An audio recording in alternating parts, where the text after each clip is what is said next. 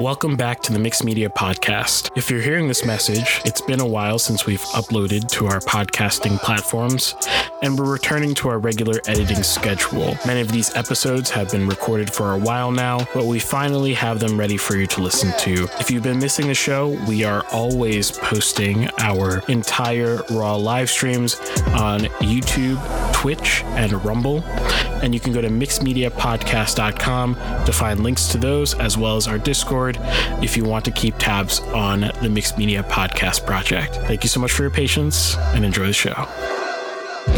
Mixed Media Music.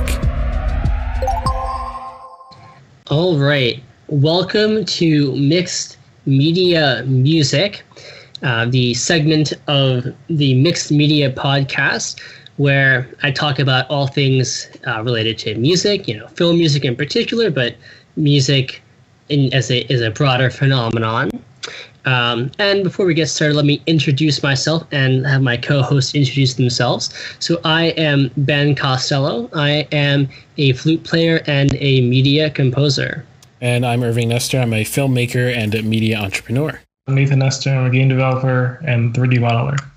Okay, so on today's episode of Mixed Media Music, I'm going to be discussing and kind of analyzing the way music works in two scenes from two films.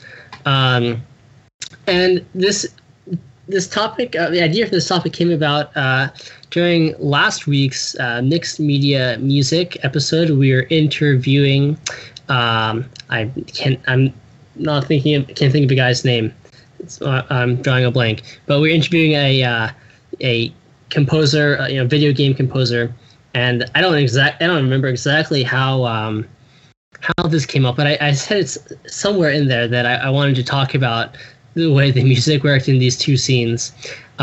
So here we are. So we're going to be looking at a scene from The Empire Strikes Back and a scene from a very, very different film, the 2013 The Great Gatsby. And I might kind of give us a subtitle of being drawn into and being drawn out of a scene. Now, first, before we even look at the scenes themselves, what's the similarity here? Because these are very, very different films and very, very different film music. So the main thing that these are, I think the reason I thought of these two scenes, and they do very different things musically too. But the reason I thought of these two scenes is because, to me, in both of them, the music kind of makes the scene, for better or worse. Okay, and these are scenes where, like, I think you kind of have to notice the music, and if the music it's one of those things where the music is not there and doesn't happen at exactly the right time. And it does. The scenes don't work. They kind of are predicated on both scenes glances at people. They're like people looking at each other without saying anything, or like a full frontal shot of someone's face, and with music. So, and these are just two scenes that kind of have always stood out to me for what's happening in them. Now, again, they do completely different things. But the music is what makes the scene work, for better or for worse. Okay. Now, with the disclaimer, of course, that this on pure audio format, right? I can never really truly break down a scene, right? Because you can't see it, you can't see anything. And also, even if you're watching this live, I can't really do that because of copyright reasons. So I'm gonna have to settle for describing the scene and the music. But hopefully, I have a really long list here of how I want to describe what the music and the action. So hopefully I'll do my best. Also, spoiler warning, I suppose, if you've somehow if you've never seen The Empire Strikes Back, or if you've never seen or read the Great Gatsby and you don't want anything spoiled, I guess you might want to skip this episode. So, should say that, but I don't think anything here is too crazy Not but just in case you don't want any of those movies or book ruined. All right, so we'll start with The Empire Strikes Back, and we're gonna talk about the scene where Han is frozen in carbonite by Darth Vader. Okay, so if you are familiar with the film, you probably have a very vague, general idea of what this scene looks like, unless you're a huge Star Wars fan and like every line in this scene. Okay, so let's just I'm just gonna walk through this scene and what happens with the music. And I have said for a very long time, I find this scene for me is kind of it's like the masterclass in how to score a scene in some ways. Again, it's a scene where if you remove the music, you're basically just getting a whole bunch of people looking at each other, which is kind of odd for Star Wars. It's a pretty non-action based and non-dialogue driven scene. And it's just mostly just a lot of camera angles and framing and people looking at each other. Kind of unusual for Star Wars. So without the music, the scene is kind of silly. So the scene starts. We have Vader's going to freeze Han and carbonite, and our heroes minus Luke are, they're in captivity. They're being led up to this place where carbonite freezing takes place in Cloud City. So the scene starts with them being kind of led in this kind of, prisoner procession. And what we get musically is we kind of have this really almost somber and kind of dragging version of the Imperial March. And now Empire is the first film that has the Imperial March. It doesn't happen in Episode 4, A New Hope.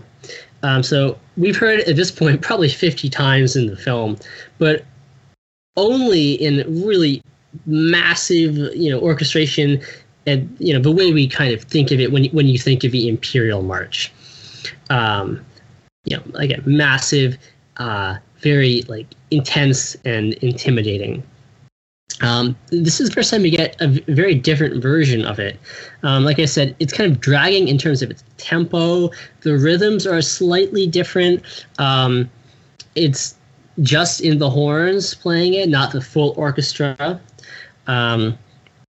And so to me, that's interesting, right? We don't see Vader first, but we see them being led in by the stormtroopers. So we have the power of the Empire, but it's not an overbearing thing.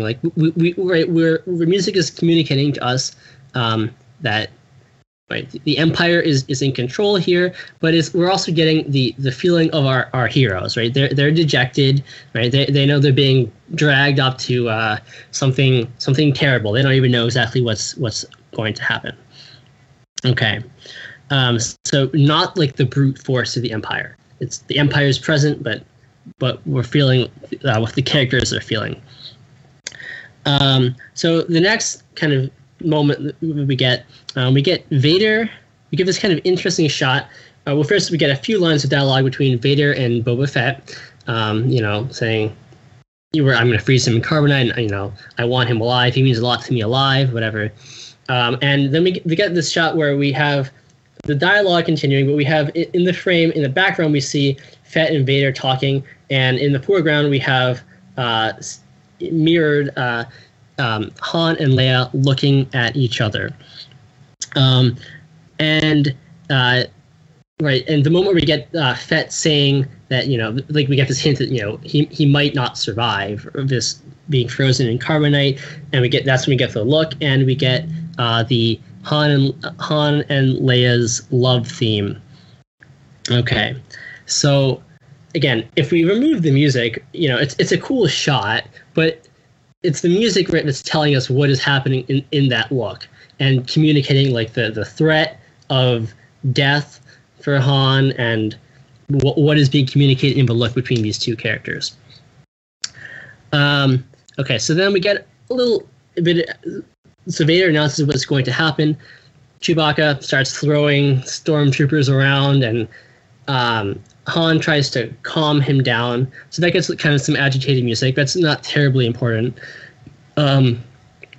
But as Han calms Chewbacca down and kind of resigns, like there's no point in fighting here, right?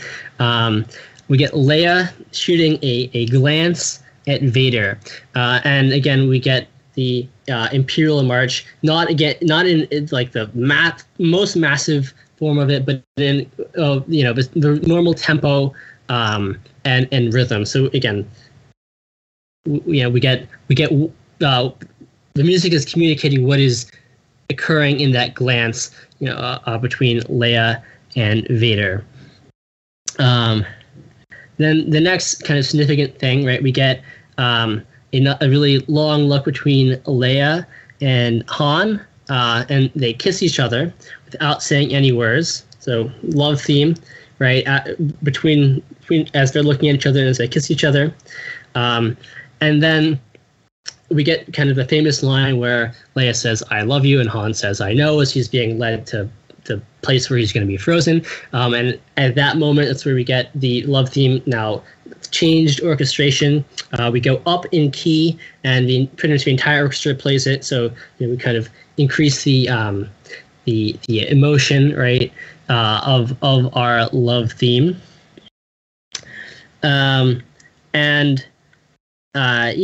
So then we get kind of some kind of ominous music as the actual freezing occurs, and then we kind of actually get a lot of music actually cuts out, and we get just a lot of sound, sound design, I suppose. And we kind of get music again as we see them get the shot underneath. We're looking at this kind of like almost like a like one of those arcade games, like the claw, right? You pick up your you try to pick up your prize. We kind of get an shot looking up as this claw comes down to pick up the frozen Han, and that is when we get the full statement of the Imperial March and the all of its glory that we have heard throughout the film up until this moment. Okay, so again, music kind of cuts out briefly for sound effects. We pull him up, and before we even see him, the workers throw the slab that he has become, slam it on the ground. At the moment it slams on the ground, we get the love theme again, but in a very dark and somber kind of just in the low strings, right? So that gives us, I guess, Leia's feelings there. Okay, so then we get a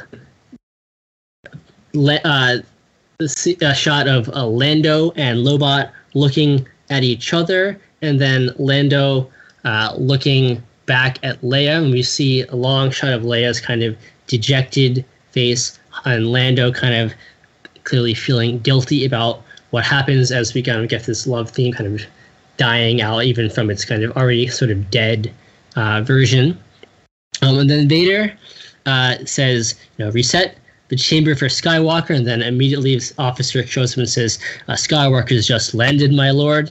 And here what we get is the theme that has been used up until this point as kind of the sinister plotting of the Empire. I guess we could call it like the theme of plotting to lay a trap.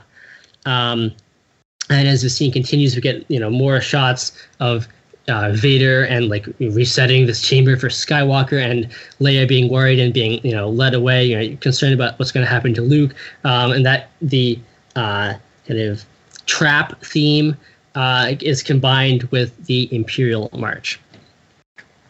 Okay, so again, I know it's kind of hard to imagine what I'm saying. Just if you haven't seen the scene, or if you I go and watch it and see if you can pick these things out. But so, to me, again, if we take the music out of this, it's a pretty silly scene. But with the music, I think it's probably the most effective scene in well, just certainly in the film. Again, it's a lot of people looking at each other, and whether like they're literally looking at each other, you can see them looking at each other. We get like one person and then flashing to the other person, like facial, full facial shot at people. It's the music and using these themes that we've already heard a lot in the film to this point. Whether you're consciously recognizing them on your first hearing or not, like what they're associated with, I think you can feel them. And that's really what's doing a lot of the communicating in this scene. It's telling us what is contained in these looks. And that's, again, something we really don't see very often in a lot of scoring today. I think what we tend to do is, even when we have things that are scored really well and match the mood of a scene, the tendency now is to kind of just match the mood of a scene and not kind of follow these glances of characters and try and tell us what each shot means. But that is not the approach Williams takes here. He's telling us what is being communicated in each shot, what each character is thinking and feeling in each moment, by matching each moment and matching what the director intends us to understand about the characters. So to me, that is being drawn into a scene. It's still an effective scene. I'm sure you could come up with any other, a million other ways of scoring this scene. I think it would still be effective just because of how well done the movie is. But the music to me is what draws me into it, and kind of makes me convinced that like these characters, are feeling real things and that I should care about them. So yeah, I call that being taken into or drawn into a scene. Okay, so I want to contrast that kind of what I think of as like the masterclass of film scoring to The Great Gatsby, and I'm going to call that being taken out of a scene, and that's not necessarily a bad thing. But the way that they're similar to me is that in both, I think when I watched them, even the very first time I watched them, I think it was apparent that like the music was kind of playing the leading dramatic role in some sense. And that's why I kind of link these two, even if they have the opposite effect. Being with Gatsby being taken out of the scene. So this is a Baz Luhrmann film, and it's the music's executive producer is officially Jay-Z.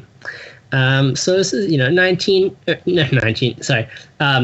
a 2013 film, and I think it's most remarkable for, at least for me, what got my attention.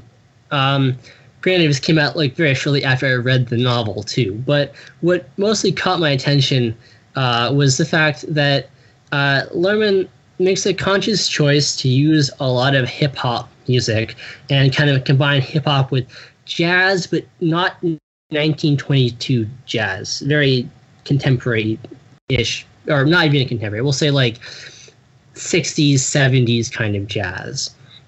Now the film and the novel are set in the summer of 1922. So why use hip hop? And that's the first question, because that plays into the scene that I'm going to talk about, where we finally see Gatsby for the first time. So I always thought, and I actually did look this up, and my conjecture back from 2013 is actually pretty much exactly what Baz Luhrmann said about why he wanted so much contemporary music. For him, what he felt is that a contemporary audience is not going to understand what the significance of jazz music was to people in the jazz age. So he felt like he could communicate that by using hip hop, essentially. That the kind of people who listen to hip hop and well, now 2013, are the same people who would be listening to jazz in 1922, and like that's the only way that at least in his mind, that we can understand like what the kind of music, the effect the music is having on these people. If we have music that has a similar effect in his mind on us as a general audience, right? And if we look back in 1922, it's a very specific moment in music, where this is really the first year of Louis Armstrong's public career. A major jazz trumpet player, spans multiple eras of jazz. We kind of at the top of the musical world, we have the Paul Whiteman Orchestra. And I believe in The Great Gatsby, the novel itself, the Paul Whiteman Orchestra is the orchestra that's implied to be playing at Gatsby's party. And they go on to premiere Gershwin's Rhapsody in Blue in 1924. Keep that in mind because, again, technically that is 2 years after The Great Gatsby is set. The novel is written in 1924, in the year that the Rhapsody in Blue comes out. Okay, so I respect that artistic choice of trying to use music that would elicit a similar kind of response in his audience as jazz would have in the audience in the jazz age. So I respect that artistic choice. I don't think I liked it as much back in high school when I saw the film, but I can respect it a lot more now. But in the scene where Nick, our narrator, finally goes to Gatsby's party after being invited there, and he spends this whole party looking for Gatsby, and it's kind of confusing because there's the underscore that the film has that is just kind of a traditional like underscore, music in the background.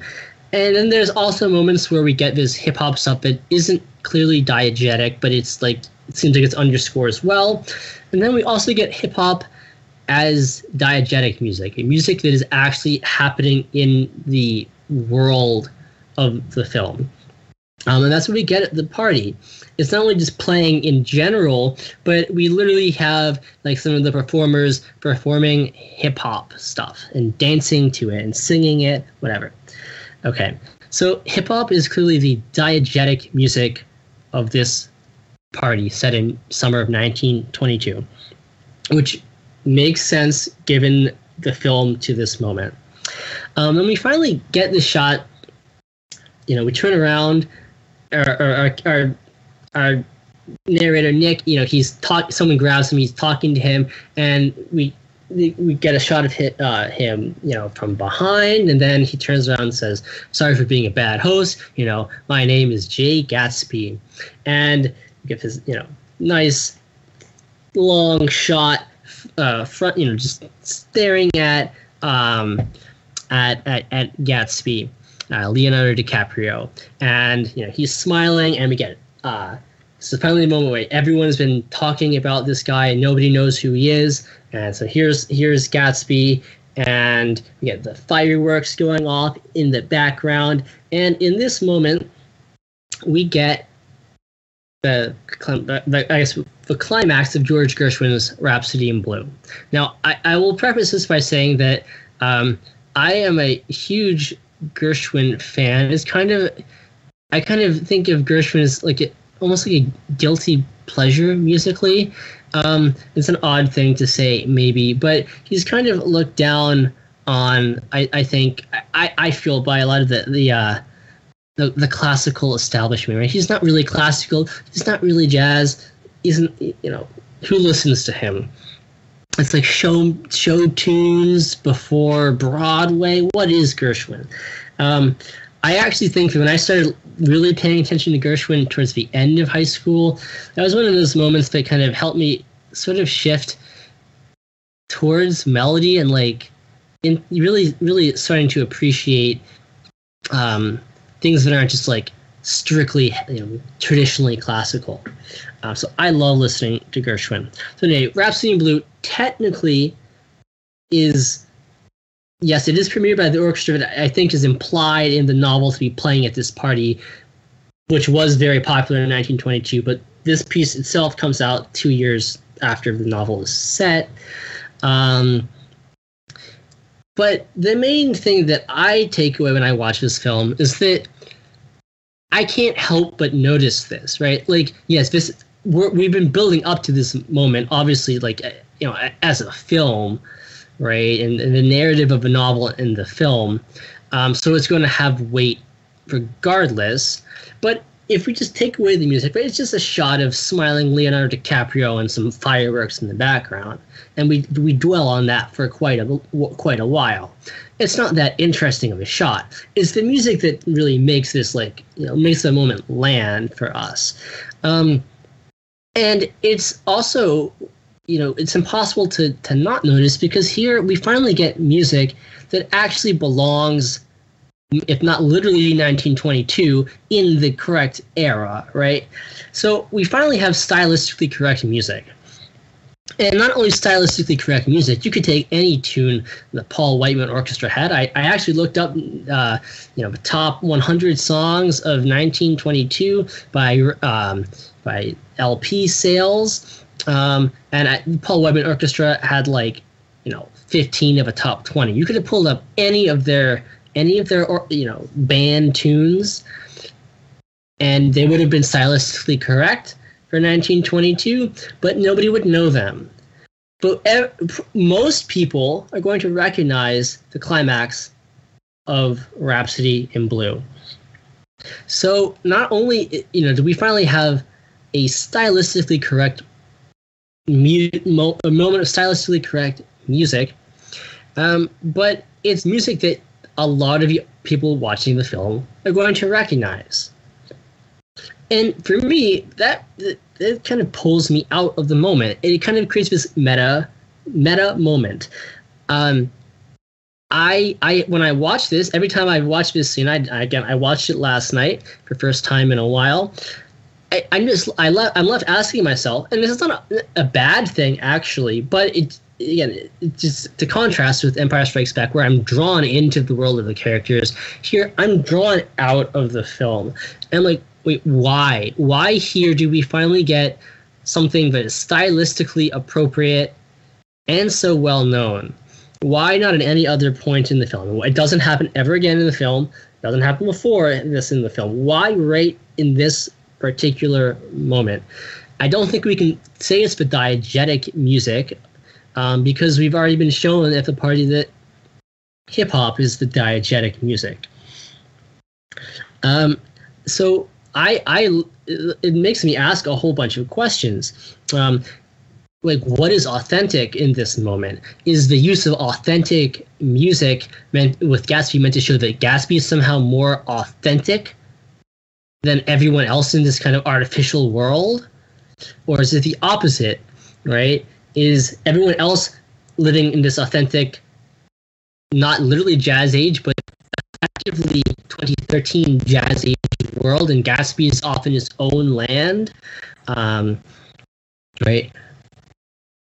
And because also the climax is such a well-known piece, is that artificial? Is that are we getting this because Gatsby is not only trying to put on a 1922 show, but is trying to give us the loudest, most pompous, most over-the-top moment of 1920s music that anybody is likely to know, right? Is that again Gatsby kind of putting on this fake show of opulence for us? Is this moment the most authentic moment of the film? Is it the least authentic moment of the film? Not only is Gatsby the most authentic or the least authentic, is the moment authentic or artificial? So I just think that there's no way not, if as long as you know Rhapsody in Blue and have some sense of the style of 1920s music, there's no way this is I see it. There's no way you can see this scene and it's not going to leave them. Well, it's obviously going to call a lot of attention to it, and it's the music is again what makes it land. But there's no way that I think you can kind of see this and like not sort of ask yourself, like, wait, why is this happening? Why is this musical choice being made right here to use the climax of Rhapsody in Blue? Why did we finally get something and never again get it, right? Is there something particular about this moment that is like the most authentic or least authentic moment in this film? So I'm at least left, feeling, yes, like the music is what, the sudden like impact of the music right as Gatsby turns around and says, "I'm Jay Gatsby." Yes, that makes the moment like land with appropriate weight. I see you've been watching this film and kind of trying to follow our narrator, like in his desperation, and confusion. Who is this guy Gatsby that everybody talks about? And we've already been told that Gatsby is the only person, our narrator doesn't hate in the world. So yes, the music does a great job with that. But I'm also, I don't see how you can not be drawn out of the moment at the same time and ask yourself, why was this artistic choice made? So that's very different. Right? We have two scenes where I think the music is what makes these like long shots of people, frontal shots of people land, makes us understand what's going on. But in Star Wars, The Empire Strikes Back, I'm drawn into the world of the film all the more by the music. I'm drawn into the emotional states of the characters, and I'm left, more convinced about what they're feeling. Whereas in Gatsby, I'm drawn out of the moment and left kind of asking myself good artistic questions. I think it's actually very interesting. You could really dig into like authenticity in this film and in the novel. So I think these are good questions that are being raised, but I'm definitely drawn out of that scene instantly and left asking these questions. Then I had to kind of go back into the world of the film in the next scene. So yeah, two scenes that have always kind of stood out to me because of how the music works, and how they kind of work. I hadn't thought about this until last week when I mentioned this, but how the music really makes the scenes work. If you take the music out, the scenes don't work, and there are also scenes that are really music and like long shots of just people not saying anything. So two kind of very different scenes. One you're drawing me into the scene, kind of one taking me out, but definitely related in that way as. In all the ways we've been talking about. Very cool analysis. I really enjoyed that. That was very informative to me, even as someone who did not think about that particular choice at all prior to you talking about it. That was very good. I noticed when describing the one of the earlier scenes, Irving was just smiling. Yeah, I have like a random. I guess Gatsby is a guilty pleasure for me. I don't know. I don't like describing it that way because I actually think it is a great movie. But it's fascinating because like I watched the film probably. I think I watched it twice in a row. The first time I saw it, and I saw it. That was like in my first spurt of that was back in like my first spurt of like enjoying film for the first time and exploring, and then I come across Baz Luhrmann, who I actually had seen his Romeo and Juliet in high school. Oddly enough, I have no idea the context as to why we would watch Baz Luhrmann's Romeo and Juliet, because it's really, really weird. But I actually enjoyed the Romeo and Juliet as well, much more than my classmates who just couldn't stop laughing at the weird stuff, which I totally get. It's very strange. But there's something like rather impressionistic about everything he does. Like, it's like everything is like this, like just everything is just super about the raw emotion itself, no matter what gets collateralized because of it. Like, I think I concur with that. Just watching it last night, my impression is like it's definitely a much better film than I remember it being when I watched it, years ago. I think I was just so like probably just hung up on like on the fact that the music was just not 1920s, but silly high school Ben. But I mean, I think the film is better, like much better quality than I remember, and I think it's not like. Yeah, I think impressionistic is a pretty good way of describing what he's going. He's going after like the emotion more than the literal. It's like literally everything else is a casualty. Like yeah, like there's in the novel. Like, granted, it's been ages since I've read a novel too, but like at the beginning, right where Nick goes to, the apartment that Tom has like set out for his Mistress Myrtle and a bunch of other, girls that he invites up there. Right? Because I think the novel makes a much bigger deal when like Tom gets into a fight with Myrtle and slaps her when she like insults Daisy, his wife, and like that's in the film, but like it's just kind of in the background, and like our narrator is kind of just like he witnesses it, but he's like it's just like part of like one scene, and he looks at and sees like all these other scenes of people, like living their lives in the windows of these apartments in New York. It's much less like major scene than it is in the novel, but it's like one impression amongst many of like life in New York. Yeah, exactly. That's exactly what that is. 100%. What you were talking about reminded me also of the scene where Nick, I believe, is in their downtown apartment. I can't remember what they call it. In Tom's downtown apartment, and I think they were just after Rager, and he's like looking out the window, and he just sees like a saxophonist just soloing. Yeah, and that's like right. I'm trying to remember if that's like right before, right? I think it was right after Tom like slaps Myrtle, but like we don't really see that very well. It's like it happens in the background. We're mostly focusing on like saxophone player and all these the kaleidoscope of lives outside. Yeah, but that was interesting about that is that the saxophonist is jazzing. It's not like he's doing some like street hip hop with his saxophone, right? Like he's like in the time, and that's like. Well, that's a little. It's not 1922 jazz. Oh, okay, yeah. Well, I wouldn't know. It's jazz. Yeah, but not quite 1922. I'll put a link. In this. I'll send you some links of some music that was like really popular in 1922. Kind of fascinating to hear what was popular in 1922. Yeah. Very awesome analysis for sure. 99 Crime apparently agrees. Cool. All right, is that pretty much it? That's all I have. Okay, you want to take us out then, Ben, for the night? Sure. Well, thank you for stopping by and watching or listening to us if you were watching, listening live, or thank you, for listening to us, watching us if you watching this in post.